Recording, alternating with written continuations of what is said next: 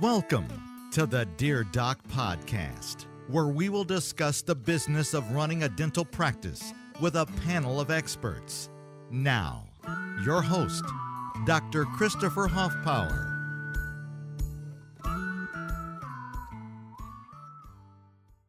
Before we get into the show and introduce today's guest, I would just like to thank United Medical Credit for being sponsors of this podcast and of the business of dentistry. As a matter of fact, they have a special offer for Business of Dentistry members, 0% merchant fees for the rest of the year, and 30% discount for life after that. You can get that special deal by either going to docoffinvestments.com and clicking on the deals section, or by going directly to www.unitedmedicalcredit.com/TBOD. Thanks again, UMC. Hey guys, this is Dr. Hoffpower coming to you from my studio here in Alvin, Texas. Welcome to the Dear Doc podcast one more time. And please help me to welcome our guest, Dr. Gita Pensa. She owns Doctors in Litigation, where she provides physician defendant support and coaching. She's been an emergency room physician for 20 years, and she's here today to tell us a little bit about her story, why she does what she does, and maybe to make you think about a couple of things. Dr. Pensa, how are you today? Hi, Doc. I'm doing really well. Thanks so much for having me on the show. Truly, truly a pleasure. I am actually really excited to talk to you a little bit about how you got into this. I have to admit, I did a little bit of show prep, and I listened to some of your podcasts. You have an amazing voice, by the way. Oh, thank you. Quite welcome. It really, I'll let you get into it. Tell us a little bit about your history. Tell us your story and why you began doing this. Okay. So my story it's kind of a long story, but I'll try and condense it a bit. But as you mentioned, I am currently an emergency physician, and I also am a well-being coach for physician defendants in malpractice litigation cases. And I know your audience is largely dentists. I think I probably could coach dentists, but I just have not had the opportunity. But I think that a lot of the skills and the mindset required to be a good defendant are probably the same across all specialties. Yeah. But yeah, the way I came to this was about 5 years after finishing residency. I was working as I was a nocturnist, which meant that I worked nights in a community hospital. And it was really great. It was a good place to cut my teeth. I would be the only doctor in the hospital at night. So I would run upstairs and do deliveries on L&D if the OB didn't come in time, or I'd manage a code in the ICU and come back, run my ER. And it was in equal measure terrifying and exhilarating. And I really felt like I was exactly where I was meant to be. And then ownership. So one night I took care of a woman who came in with a really confusing set of symptoms. And I spent a lot of time with her trying to figure out what was going on. She was about 30 years old. She'd been an engineer. She was there with her husband. And to make a very long and complicated medical story short, I did not entirely know what was going on. I imaged her. I woke a consultant up. I talked to them in the middle of the night. She improved, and I wound up sending her home with this plan in place to see this specialist at about 9 a.m. that day. And I discharged her around 6:30, and she never made it there because instead she went home and she had a massive stroke. So she's 30 years old.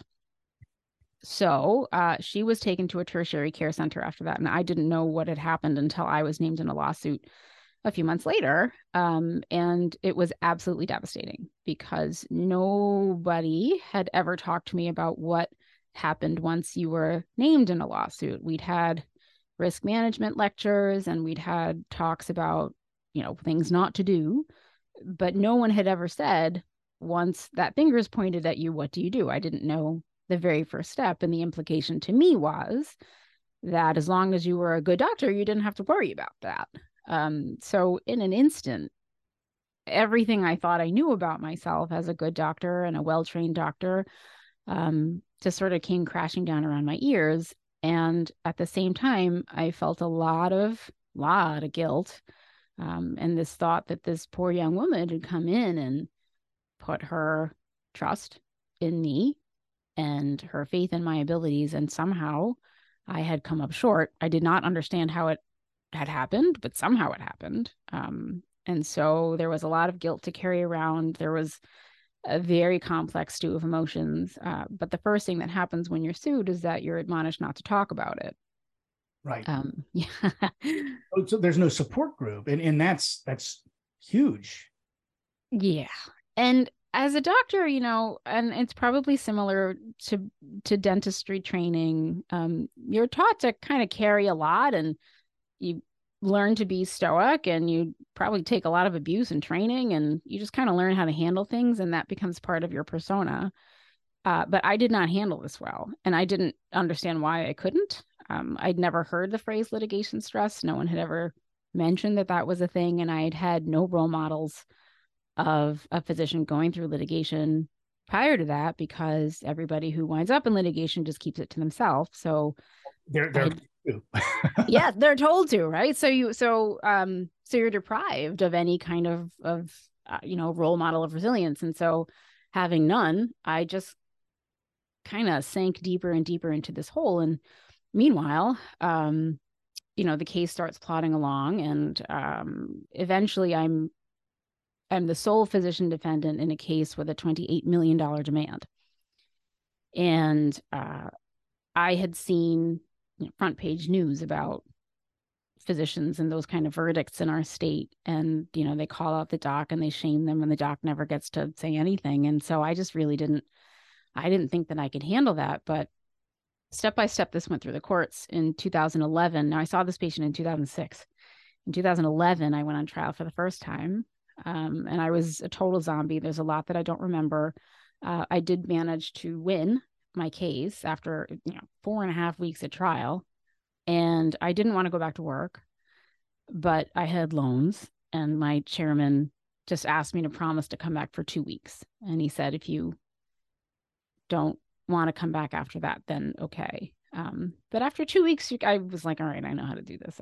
I'll just keep doing it while I think about other things. And then I got the notice of the plaintiff's intent to appeal. And so to fast forward, I was in a very low place at that point. And then when it went through all the layers of my state courts, and in 2015, they overturned my verdict and said, you're going to have to go back to trial. And I just about lost my mind. There's a 3-year period in there that I'm going to skip over right now, because it's probably going to be a lot of what we wind up talking about. Right. But come 2018, I went to trial for the second time, and I was a very, very different person because of what had happened in those intervening 3 years. And I totally sailed through my trial. I was an expert defendant. I knew exactly what I was doing. I knew I owned that room. I invited my residents to come watch me testify. I was in a super different place, and I became like this social experiment of like trial A, intervention in those 3 years, and then trial B. And it was, I would say, a tremendous success, although I only have an N of 1. But I learned that there is a skill set and a mindset required of defendants in litigation. And not only can it be learned, it can be taught. But it's a lot more than just saying, here's how you handle yourself at a deposition. Here's how you testify at trial. Make sure you memorize all these notes. There's a lot more to it than that. And a lot of it has to do with mindset. And so we can go back over what happened over those 3 years, but that in a few minutes is how I wound up being where I am. You bring up something very interesting. And first of all, thank you for sharing this. It's and I know you've been doing this a lot. You've probably gotten used to it. You've built up a thick hide, so to speak. The truth is that being willing to share a story like this helps so many people. I mean, just think about the number of lives you touch just because they hear the story and they say, I'm not alone. So thank you for that. I appreciate that. And that's actually a huge part of it. I feel like there are a lot of situations in medicine and healthcare in general where shame is a really central player. in what happens and how the practitioner reacts to events that happen. And the only ways to mitigate shame are with openness and empathy. Some of your listeners may have heard Brené Brown talk. She's really an expert she's a shame researcher who's written some really powerful books about the topic, but everything that she says and is borne out by qualitative research really rings true. So the first step is always being able to talk about it. And the second step is for it to be received with empathy by the people who listen. And it's hard for practitioners who feel like they may have been responsible for something or have been told this is a shameful thing you shouldn't be talking about that, which is what we're implicitly told when no one else around us. We know the numbers, like we know lots of people get sued, but you probably can't name any or just a handful, maybe just through whispers or whatever, because nobody talks about it. You bring up some really great points there, and I have to say I often joke that physicians are taught not to criticize themselves as much because you guys use the word revision and we use the word failure whenever we talk about work that we've done that hasn't turned out the way that we want. So, well, we call it revision when we're doing it ourselves. We are quick to call it failure when we're talking about somebody else. So when you're talking about being judged, we're definitely there too. And there's something to be said for that. You know, if you think about just the way that we're selected for dental school, for medical school, you have high achievers who are absolutely driven, because you don't end up in medical school. You don't end up in dental school if you're not driven. I mean, these are people who have academically over the last 4 or 5 years spent their time doing nothing but keeping their heads down in a book, making sure they have enough volunteer hours, making sure they're spotless, because that's who medical schools and dental schools and veterinary schools want. Well, spotless. I love that word. That's a good one. And so it tends to call for a certain type of personality, or at least personality traits. And one of those is, I think, being very hard on yourself. You have to be your own best critic or worst critic to make sure that you can actually achieve those things. Because if you're not pushing yourself, no one else will push you that hard. And we think we know our limits, but we don't.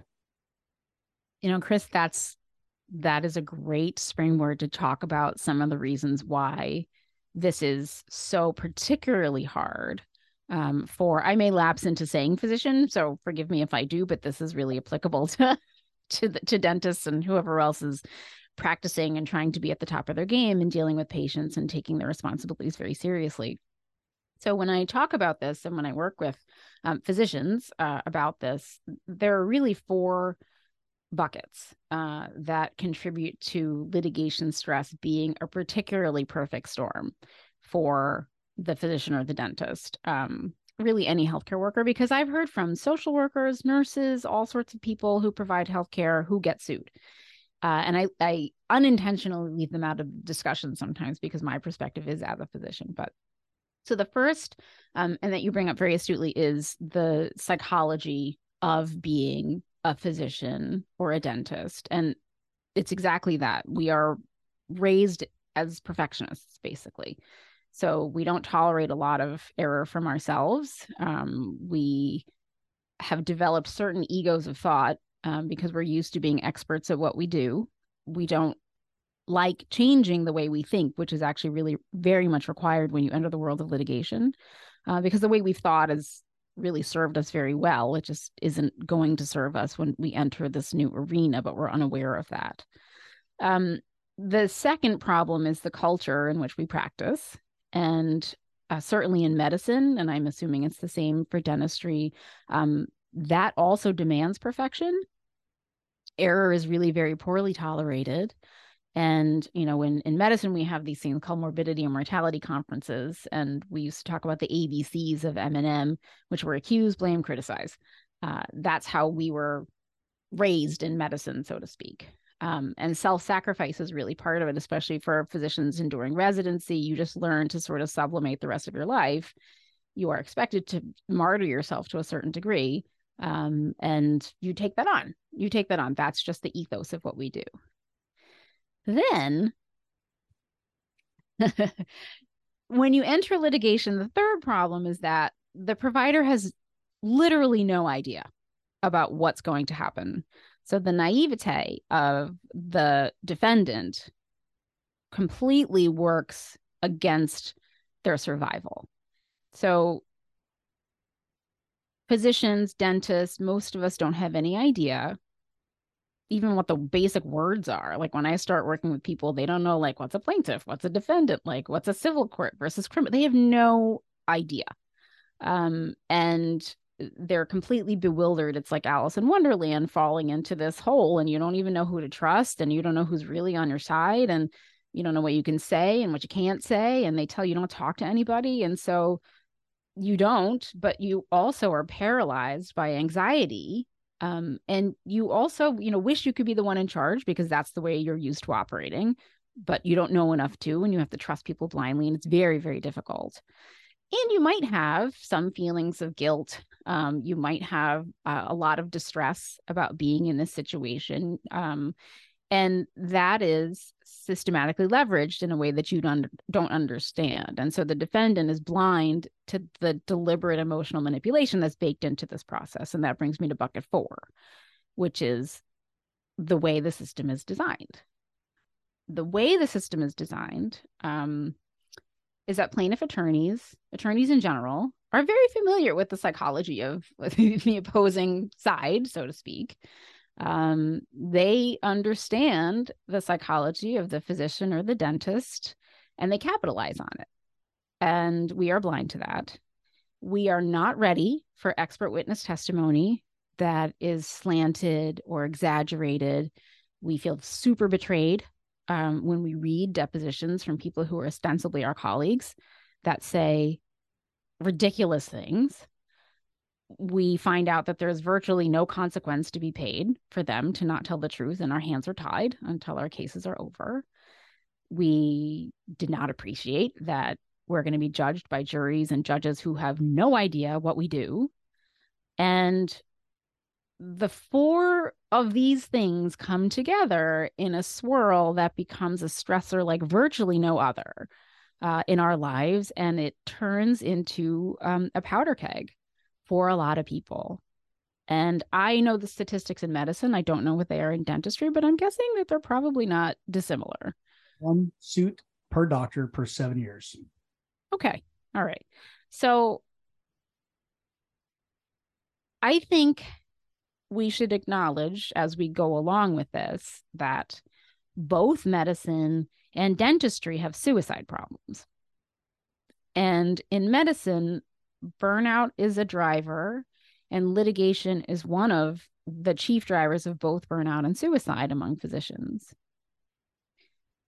And when I say powder keg, I really mean that this can become a very dangerous situation for people who are unprepared and unskilled at managing the degree of distress that this brings on them, because for many of us, it's unexpected. And you feel like I should be able to handle this and I can't. And what the heck is wrong with me? I couldn't agree more. To interrupt you just for a moment there, because I really don't want to interrupt your role. You're doing a beautiful job of laying this out. It seems to me when a person with these, you said just something so beautiful earlier. You said ego and inflexibility. Mm-hmm. And that so defines us, whether we want to admit it or not. So when someone with ego and inflexibility is confronted with something where their colleagues and their patients are saying they've done something wrong, they have, it seems to me, 3 paths before them. They either develop a God complex and they say, F the world. Mm-hmm. I'm right, you're wrong. Mm-hmm. They sink into a deep depression that spirals downward out of control, or they build resilience. They have an old saying that there's only 3 things, and I would expound upon that to probably be 6, but the 3 Ds destroy dentists: drink, drugs, and divorce. Disability, depression, maybe debt. But I think that there are a lot more commonalities than I realized before bringing you on between where we sit emotionally and mentally as physicians and dentists. Mm-hmm. Mm-hmm. I'd love you to talk a little bit more about shame and whether or not in physicians, because in dentists, this is a huge issue. Does shame cause you to hate money or cause you to feel guilty for making money? Because we sacrifice ourselves, we become martyrs. And then in order to convince ourselves that all of this was worthwhile, whenever we do have something that like this that happens, litigation occurs or a board complaint, Mm-hmm. do you then feel ashamed that you made money off of this patient or that you make money doing this? Obviously you guys work in hospitals, so you don't have a direct control over the bottom line, but as dentists, we do that a lot. We'll cut out procedures and just not charge for them because we feel ashamed that we make, quote, so much money, but all this liability. Yeah. And that's, for my part, I work in a hospital, but a lot of office docs are in the same scenario where they're their own business. They are building a practice. And it's a very interesting question that you asked. So shame does a lot of different things to a lot of different people. When it manifests itself as self-loathing, then there is also a great tendency to feel that you don't deserve to be happy. You don't deserve, and if money is part of that, you don't deserve success. You are not good at this. You are an imposter. And it was only a matter of time before someone figured out that you were just faking it all along.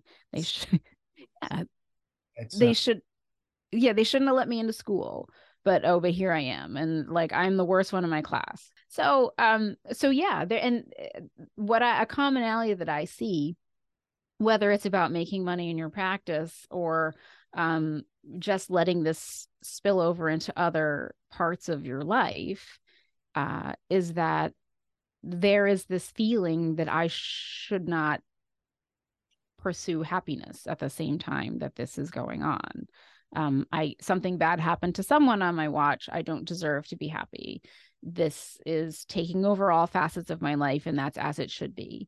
And it becomes a real sink or swim situation for a lot of people. When you talk about drink, divorce, all those things, like litigation is a chief driver of all of those, because it spills into, there is no way to compartmentalize this stress or this shame in one little arena.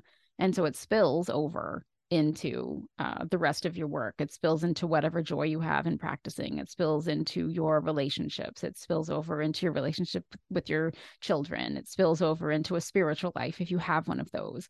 It spills over into your physical health, and people develop lots of symptoms that are consistent with really severe anxiety. Substance abuse becomes a real concern. Significant depression, anxiety, cognition problems, paying attention at work, sleep is probably the first thing to go, and it affects everything else. And I could go on. So yes, absolutely.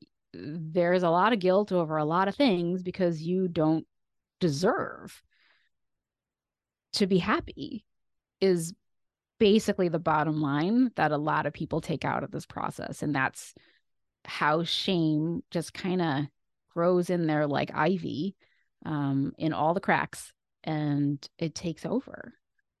And because we're deprived of the opportunity to talk about it openly, it takes hold pretty strongly, and it becomes very hard to eradicate once it's really entrenched.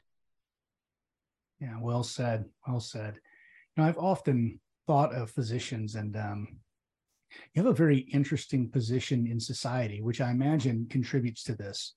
I jokingly, one of my friends is also an emergency room specialist, and I joke with him, and I tell him his job is God slave. They think you're a god, but they also think you're their slave, and they expect you to do exactly what they want. But you're this god who can't make mistakes, right? And you have all this knowledge. But my ignorant self, who works at HEB as a bagger, I'm going to tell you what you need to do. That all comes out whenever a mistake is made. Oh, yeah. So it's interesting. I think that this has a lot of implications when you're trying to come back to work after a suit also.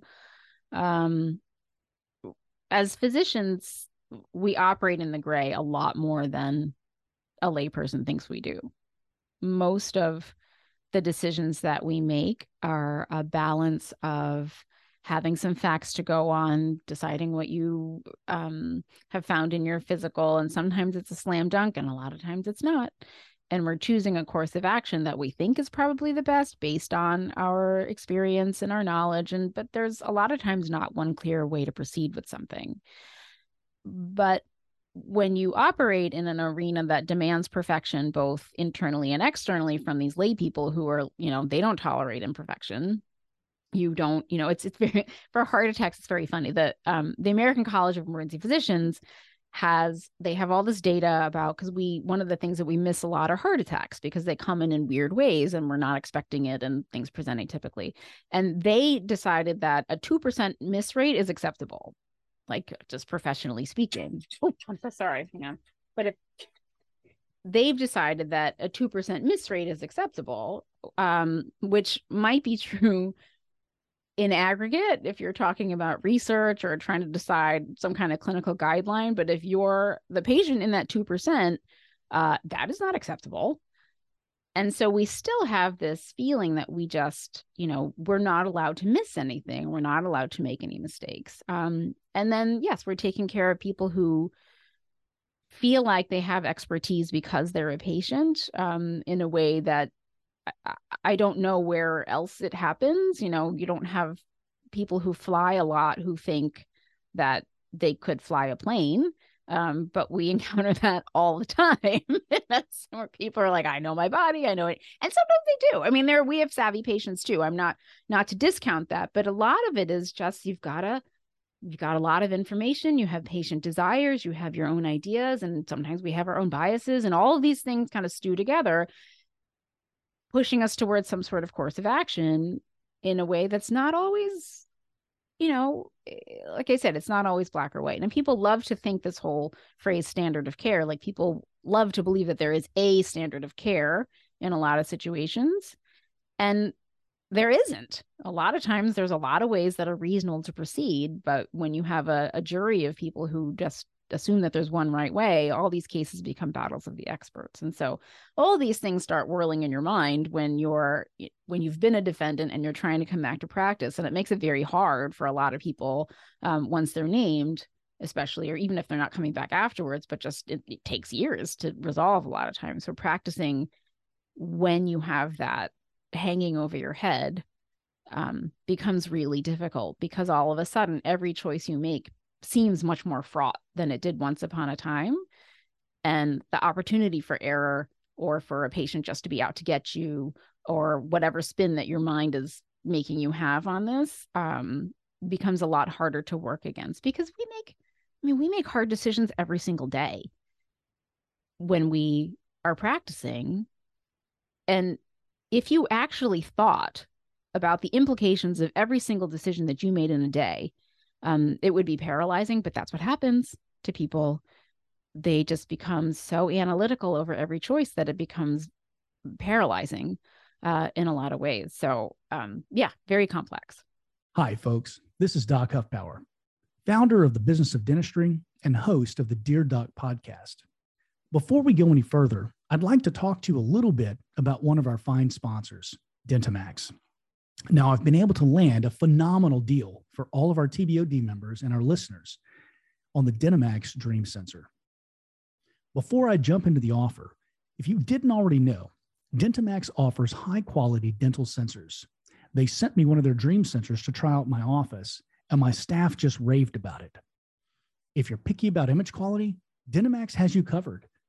When you get your sensor in, a technician will help you by setting it up so that you get clear, concise images all of the time. In fact, they can even set it to mimic a sensor that you had before that you like the image on. All you have to do is share which one it was.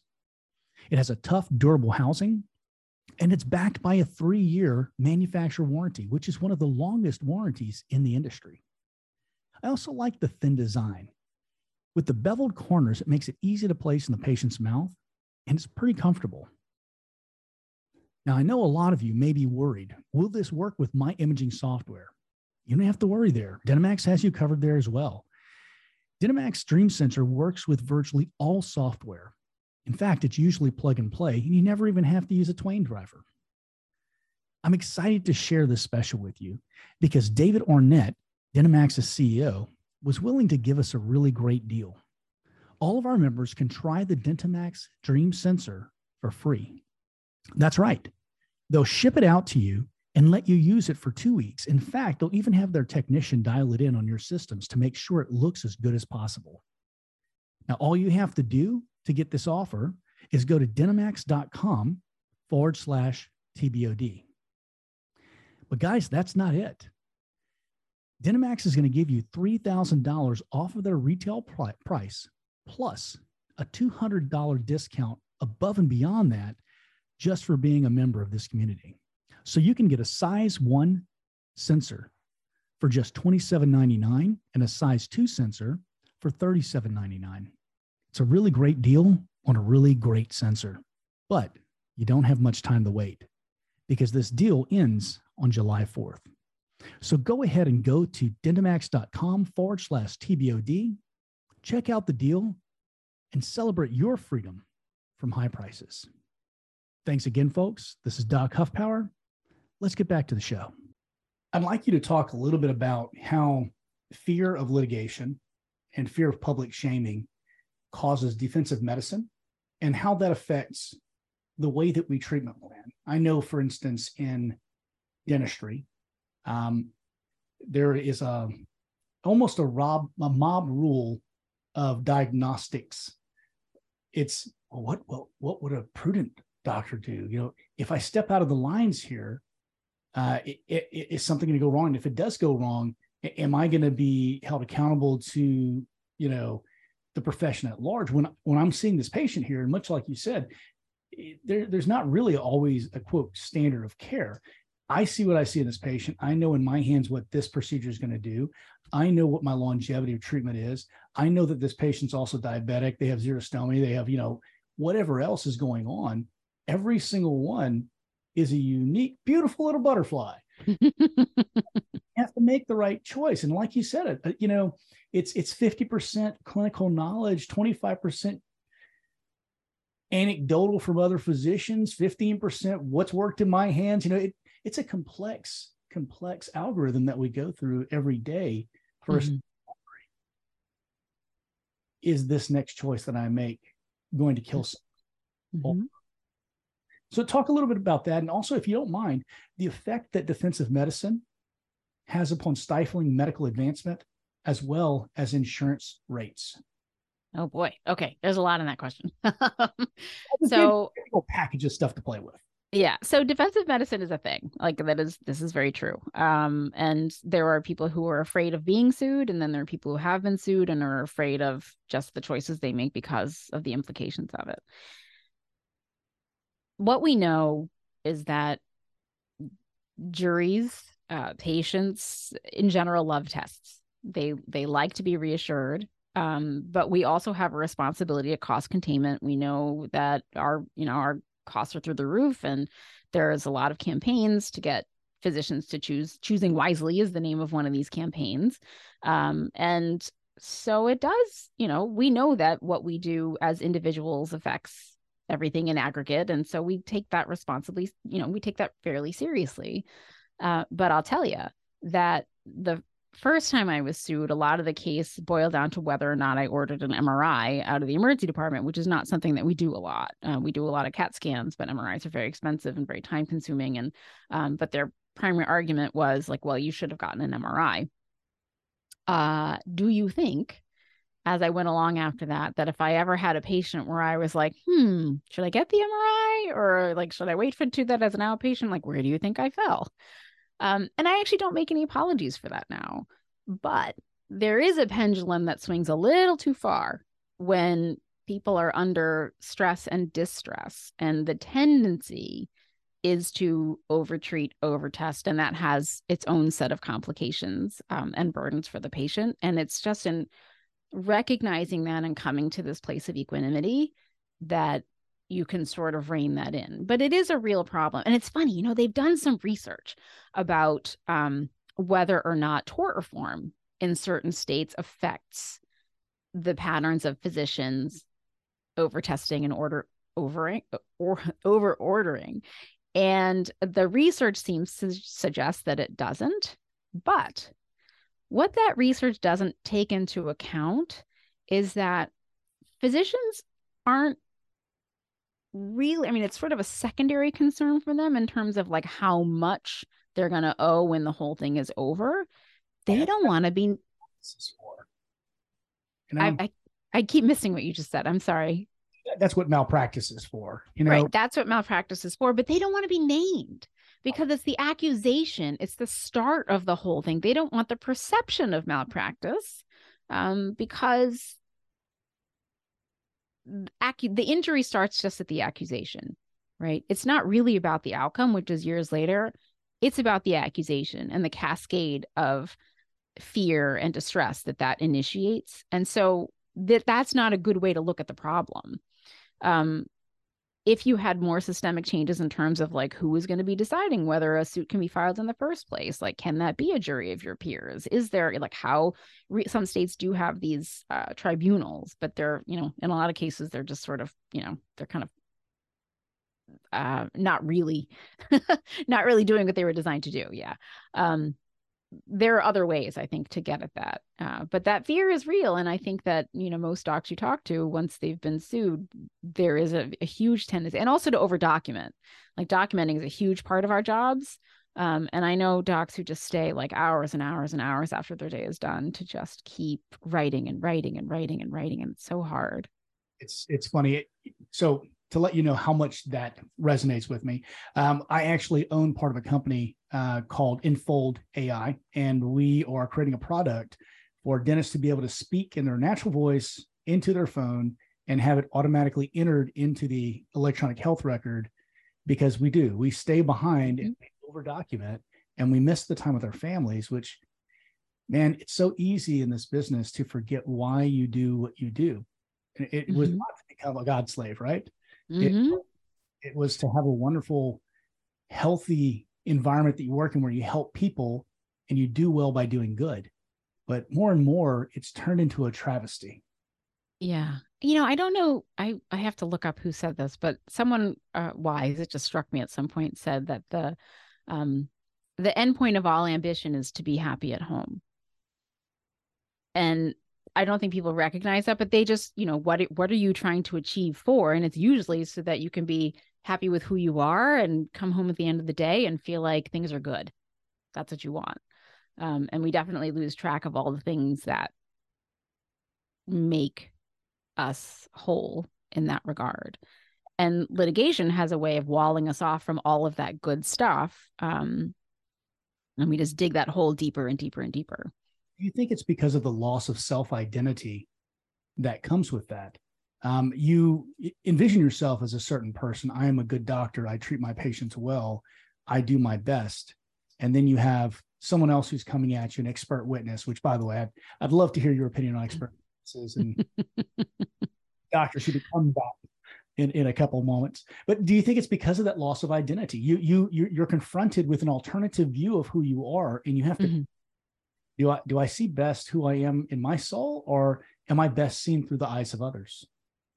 That is a huge, huge, huge part of it. So when someone, and this is why the accusation carries as much weight as any outcome in the end, because that accusation is throwing into chaos this identity that we've really carefully constructed over many, many, many years, and with a lot of sacrifice, both personal and financial, to become this ideal that we had in our head. I mean, not that we're always thinking that we've arrived in any way, but we cultivate this identity. It means everything to us. And then all of a sudden, here come these people saying that you're a phony, you killed somebody, you hurt somebody, you don't know what you're doing, you're ignorant, you're a quack, you're just the imposter syndrome that's running on that stupid reel in the back of our heads. Yep. And then you think, what did I look at all the things that I sacrificed to get to where I am right now. Like I missed birthdays, holidays, anniversaries. I missed, my 20s, basically. Like I spent it all in training, what did I do that for? To be a crappy doctor, to hurt people, because that's what this boils down to. And a lot of the work I do is working on rehabilitating that self-image, and also really drawing attention to the fact that any healthcare professional is so much more than one case. Like if everybody in the world judged by themselves by the worst day that they've had, then where would we be? But it's complicated because, one, I'm talking like there's error inherently baked into this. Most malpractice cases don't actually involve error, and that's a whole other discussion that we can talk about. But in those cases, there's a lot of anger. There's a lot of, it may not be inwardly directed. It's outwardly directed at, like, I'm so angry at this stupid system. Look at all this stuff that I sacrificed for this stupid system. I'm so mad. It's taken up so much of my life, and these patients all suck. And I can't do this job anymore because there's 10,000 other cuts that have been eating at me. And now look at this. So that's a whole other. Yeah, our professional death by 1,000 cuts, I suppose. Yes. What is your feeling on the current educational system, other than that it doesn't prepare us for anything? I like to tell my patients, well, I got this degree, so now I can practice doing it right. Or they barely teach us enough to not kill someone. That's when the real learning begins. But look at what you've said and what you do for a living. And then what do you think about the debt load to income ratio? I don't know if you've ever looked at that, but there's actually the Occupational Outlook Handbook. It's run by the government. It has a debt to income ratio where it says, okay, this is not a favorable employment for you because your debt ratio is too high. Know what the MD scores are right now. I know that dentist, it's abysmal. It should be, I think, like 1 to 5, your debt to income ratio. And our debt is a minimum of about $500,000 right now, getting out of dental school before you go or anything. And right now, I think orthodontists are the highest, with between $700,000 and $1 million of debt day one, stepping out of school. I don't know how high it is for physicians, but with the number of years you guys are in residency, I imagine it's pretty darn high. Yeah, there are plenty of us who come out hundreds of thousands of dollars in debt, and then there's a delayed earnings because you do residency. So when you're making less than minimum wage for 4 or 5, 6, 7 years thereafter, when you think about the basically, the cost of delayed savings. Analysis here. Is it worth it anymore? Yeah. Well, that's a very interesting question. And so when people, let's take litigation out of the bucket for a second. I think there are already many, many, many, many physicians who are thinking that not only is this not, because of those 1,000, death by 1,000 cuts, like not only is this worth it, like period, it's financially not tenable. Because let's look at an office-based physician. So they have all this debt, they're trying to pay it back.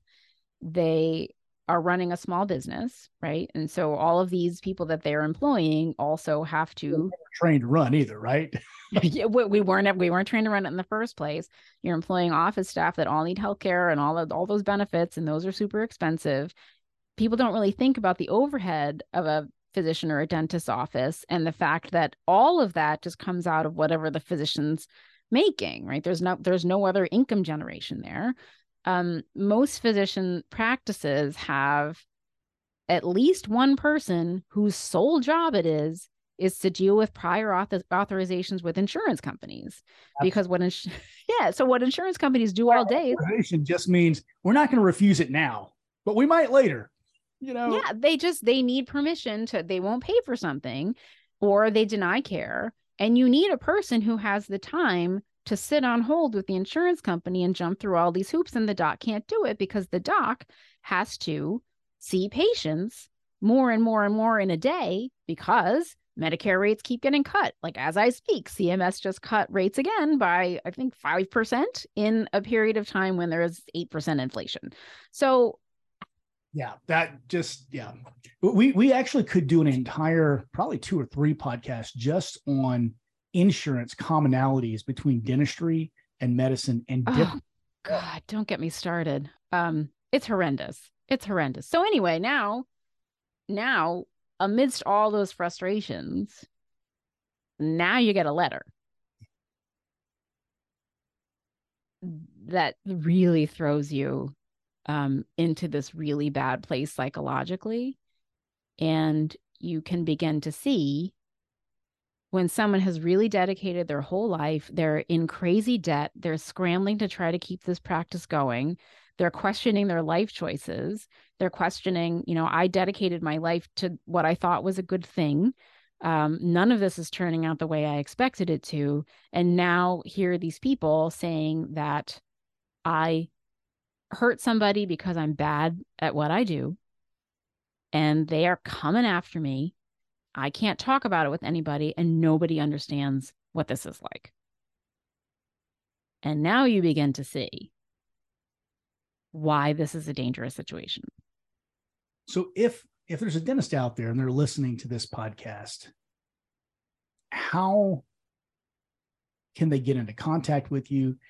If they need someone to talk to, they need someone to coach them. I think more and more as this conversation has gone on, I think there's a realization that we're just in the same boat, and you probably talking to dentists as well, because we have the same issues going on. So how can they get in contact with you?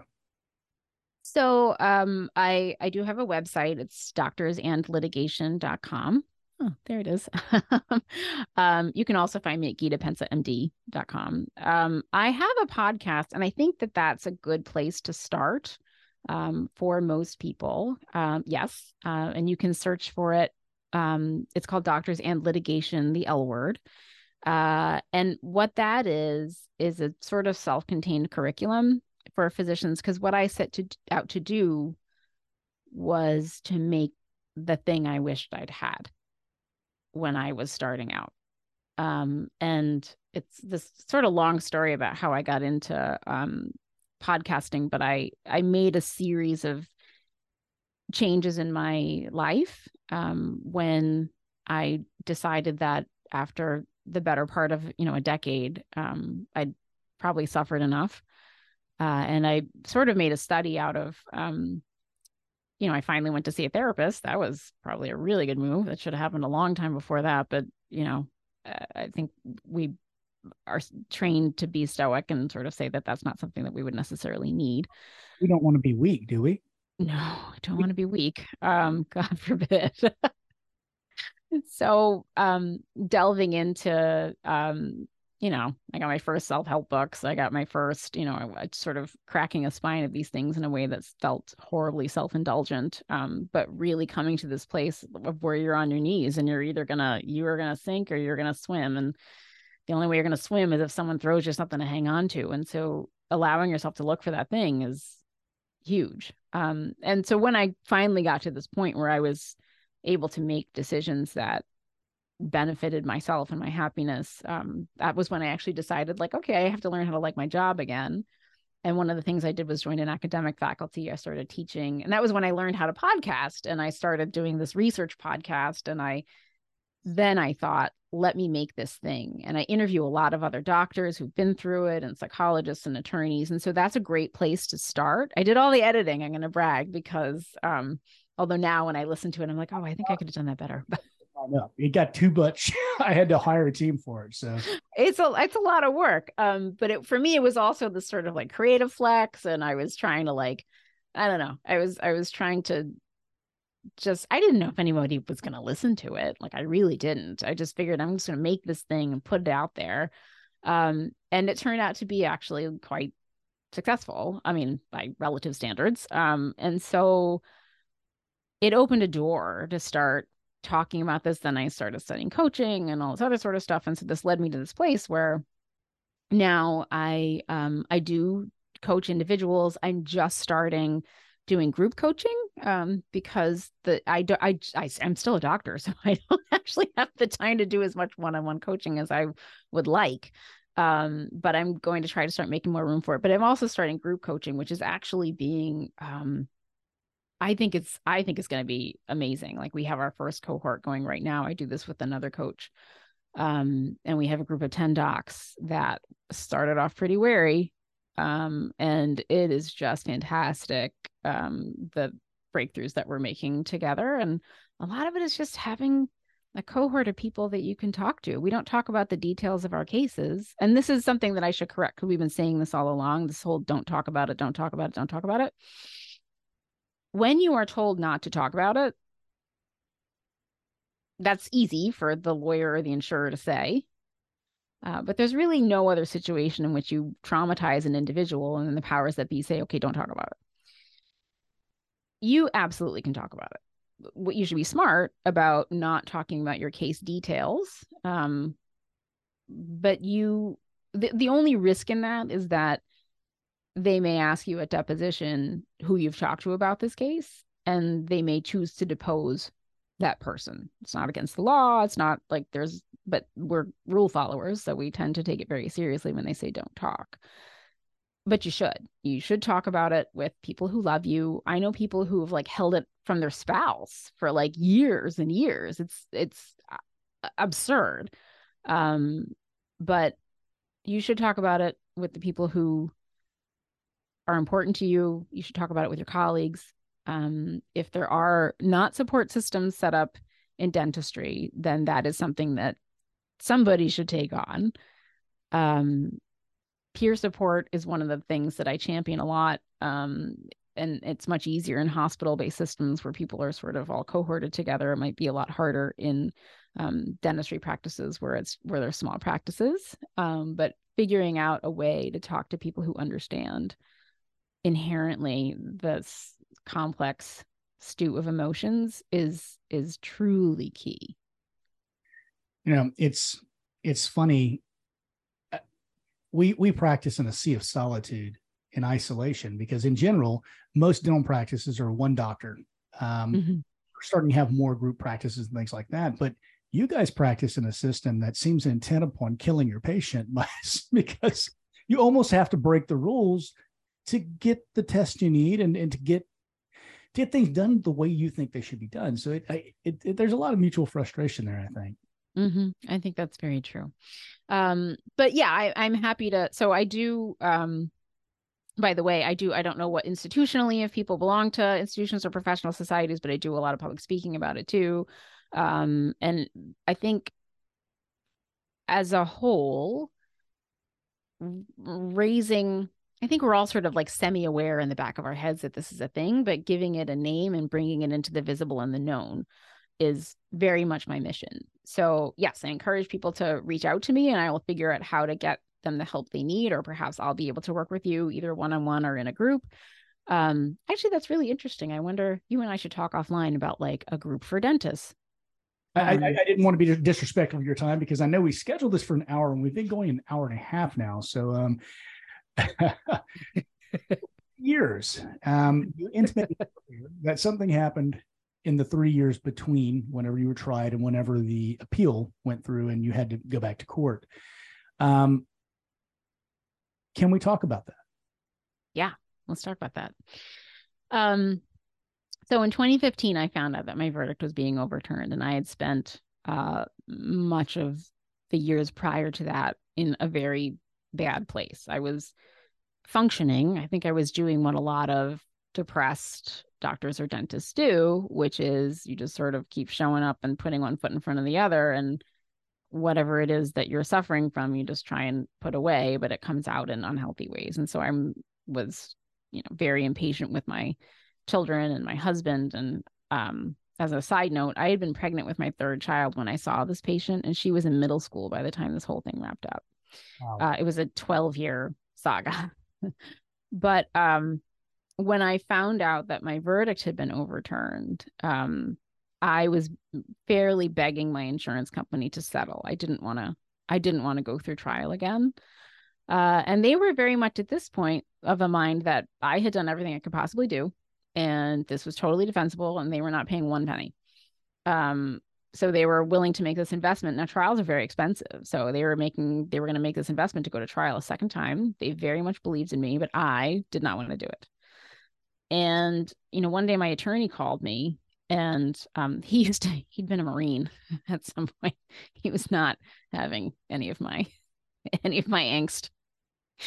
And And he basically was like, you're going to put your big girl pants on and we are going to go to trial and you are just going to have to figure yourself out. And I hung up the phone and I was just like sobbing. Um, and then I had this moment, which had probably been something I had been in the sort of pre-contemplation phase for a long time, thinking like, I can't stay like this. Like something's going to happen. And I finally, I'm sorry, what'd you say? What caused that catharsis? What caused the epiphany? How did you get there? I think I was tired. It had been a long time. It had been years of not feeling like myself and being depressed and unhappy. And I think I hit the equivalent of rock bottom. I'm not a drinker. Yeah. Well, there is somewhere else to go. And that had started crossing my mind and I scared myself. And I was afraid. I think that for the first time in my life, I was really afraid of what I might do. And I'd never had depression, anxiety, but I had been like laboring under this for a long time at this point, and I was not well. And so it was the first time that I was just like, I gotta do something. Like I really need to do something. Which is, it's good. I'm proud of myself in retrospect that I decided like I'm going to get help as opposed to like I'm going to, I'm really going to just take my own life. I'm going to take myself out of this equation. I know ways that I can make it painless. I've got insurance. It'll take care of the kids. 1,000%. So I did. I started I call this basically my Scarlet O'Hara moment because I hung up the phone and I cried and I put my head up and I was like, you know what? I'll go to trial, but with God as my witness, I am never going to be like this again. I'm never going to be like this again. And that was when I started. Someone had along the way given me a book. It was called When Good Doctors Get Sued. And I liked the title, but I never read the book. And the first thing I did was... That's great. My bookshelf as well. Yeah. So I went upstairs and I started reading it. And I was like, oh, how about that? Like, maybe this could be helpful. Like maybe someone outside of my own head could be of use to me and teach me something that I don't know about how I might eventually be okay. And that was the start of, I got a lot of books and I took them seriously and I took notes and I highlighted them and I tried all the hokey exercises that I thought were fine for other people, but certainly not for me. And it turns out that they were actually quite helpful. And so one thing led to another. As I mentioned, I started talking to a therapist, which is a huge step for me. And the better I felt, the more I started to realize like, I wish I hadn't spent so much time not, being help resistant, which is what I was, change resistant, help resistant. And then I started thinking like, there's probably more I could learn. And so I really started learning a lot about litigation, being a good defendant. I explored lots of different things, cognitive neuroscience and cognitive behavioral therapy. And that's what led me to learning about self-coaching and a lot of formal training as coaching. It's interesting because I kind of came to the place that we're taught now as coaches, but I came to it sort of like in a crazy convoluted way, just like sort of accumulating all this knowledge. And I made some professional choices I mentioned that made me just sort of happier with what I did. And now I have I've sort of got this great balance of jobs that I really enjoy. I work for a professional CME company as a podcaster. I still do my research podcast. I do coaching and things like that. I still work in the emergency department. Started doing things a lot more on my terms, learning how to say no to things that I really don't want to do, being more of a self-advocate, all of those things. Yeah, a good friend told me years ago, and I think it fits. When you say when you say yes to something, you say no to something else. Exactly. And we say yes to a lot of things that the establishment has told us we should say yes to that don't necessarily serve us.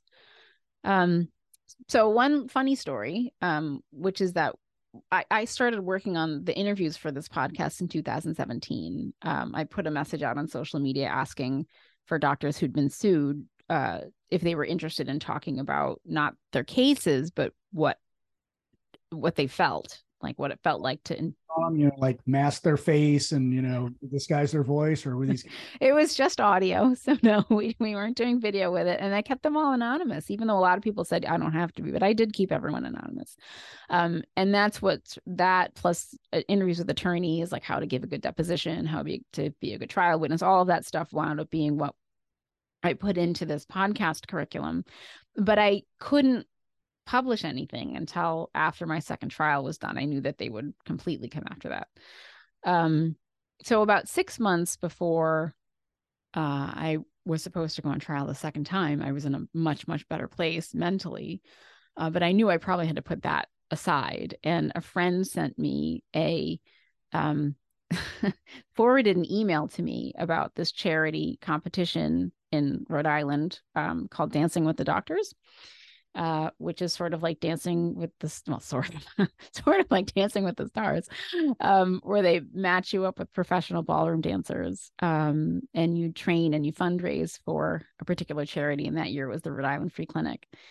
And I'd seen that in the years before, and I'd summarily deleted the email. And my friend sent it to me and said, like, I think you should do this. And I was going to delete it again, but then I saw the date of the gala was a week before my second trial was supposed to start. And I thought, well, maybe this is the thing. Because I knew I needed some sort of positive distraction that felt like an indulgence that I deserved, because trial is hard. And I signed up for it. So I trained with this professional ballroom dancer who had been the 3-time Czech Republic national champion. It was unbelievable. I trained with him for 4 months. And the gala was probably one of the coolest nights of my life. I had been very open and honest with my nursing staff, my colleagues. Everybody knew why I was doing this. And I also shook everybody I knew down for money. So but I wound up raising like $25,000 for the free clinic. And I had this fabulous night with my family and my friends, and nurses came, they rented a party bus, like they were totally lit by the time they came in. There were like signs, and I won. And I just rode that wave all the way into my second trial. And at that point, a lot of the nurses, people that I worked with, came. They watched, they told me during the recesses, like, don't listen to that junk, none of that stuff is true. You are a great doctor and you belong with us at work. You just need to get through this and come back to us, come back home, which meant a ton.